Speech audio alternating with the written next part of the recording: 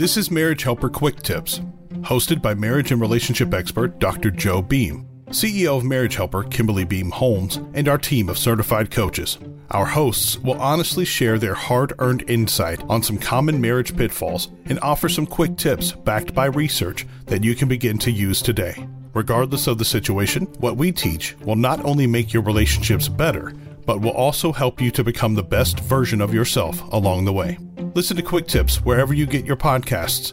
And don't forget to leave an honest review. We love hearing from you. Turn up the volume and prepare to take notes as we begin this week's episode of Quick Tips. So I'm not going to lie, this video is a difficult subject to talk about because there's so much emotion and differing views and opinions about this. But I do believe that it is something that is needed to think about and needed to discuss. And if you haven't heard this anywhere else, then I hope that this video can shed light and truth and hope and a plan for you if you are stuck in a toxic relationship. My name is Kimberly Holmes. I'm the CEO at Marriage Helper. And at Marriage Helper, we have worked with thousands and thousands of people, marriages, helping them to move forward from the terrible place that they've been stuck in and have a better marriage than ever before. As I said, this conversation is a really difficult one to have. And as I was looking through it and preparing for it and going through really understanding what is it that other people say about toxic relationships and what is it that from a clinical perspective we see as toxic relationships.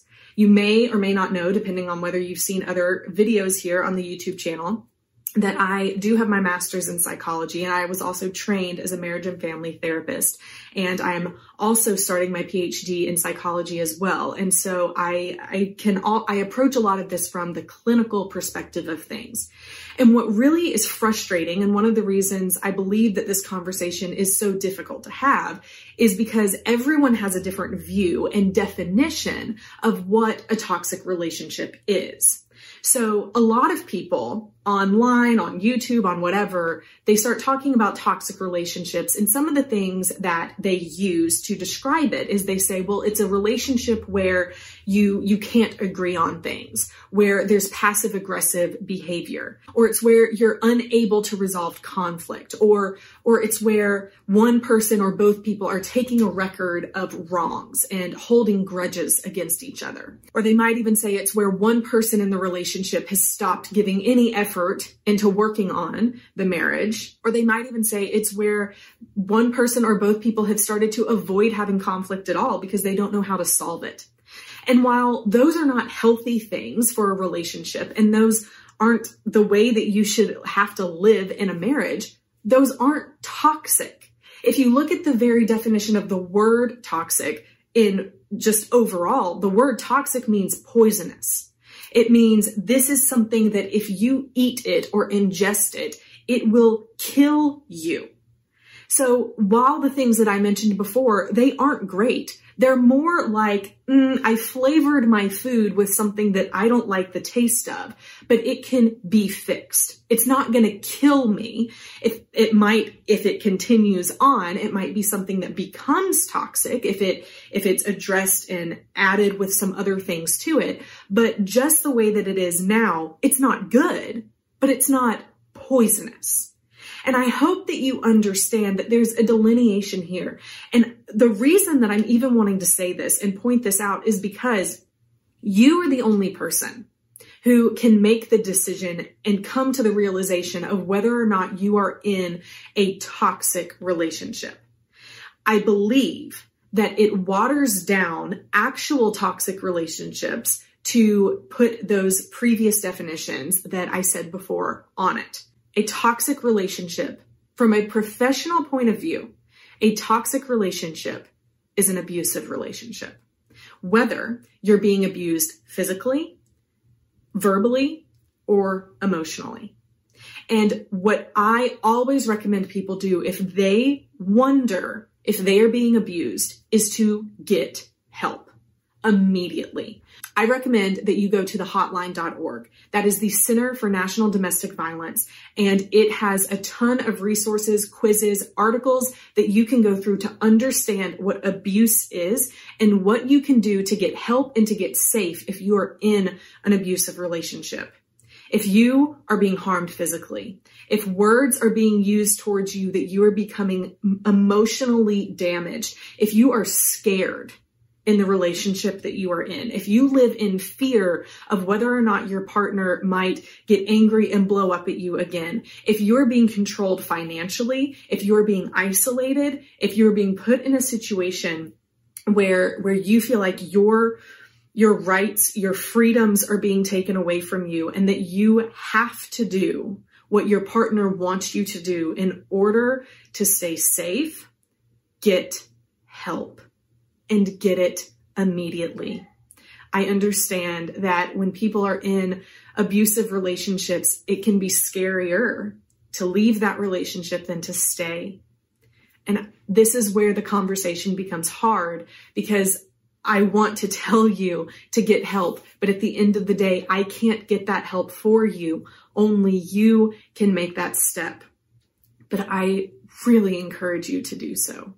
You should not have to live in a situation like that. You should not have to succumb to anyone's orders of you in order to feel loved or valued. But you do have to take a step in order to get help. And there's ways, you can find it on the hotline.org. There's ways to do that will be safest for you, but you have to get safe. So there is a difference in how some people talk about toxic relationships. Neither of them are good, but one of them is worse, as I've said. If you're in a relationship where you are fighting and you can't seem to compromise, where it does seem like one or both of you have stopped having or putting effort into it, then again, like I said, that's not good, but there is help for that. If you don't yet feel like you need to flee from being physically, verbally, or emotionally abused, then you might want to take the word toxic out of how you're defining your relationship. Now, again, I'm not telling you the situation that you're in because I don't know. I'm simply giving you guidelines to think about. And I encourage you, even if you are in one of the situations I talked about before, where there is passive aggressive behavior, you are avoiding conflict, but you still feel like your relationship is abusive and that it's harmful to you, then I still encourage you and recommend that you go to the hotline.org, or you go see a counselor, or you call a pastor. You find someone who will help you get safe.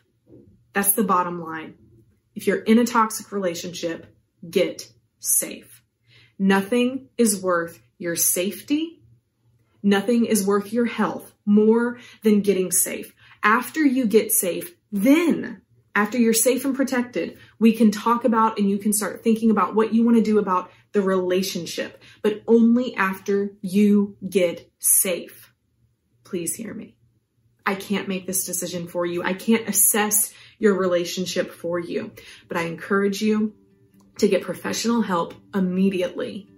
For you, for your children, for whatever you need, get help. Get safe. Then we can work on you. There can still be hope for your relationship, but you can't assess that right now. You have to get safe first. So go to the Center for Domestic Violence. They have a phone number that you can call. They have a website you can go to. The hotline.org is where you can find more information about that. Please get safe. After that, if there's any way we can help you, we would love to.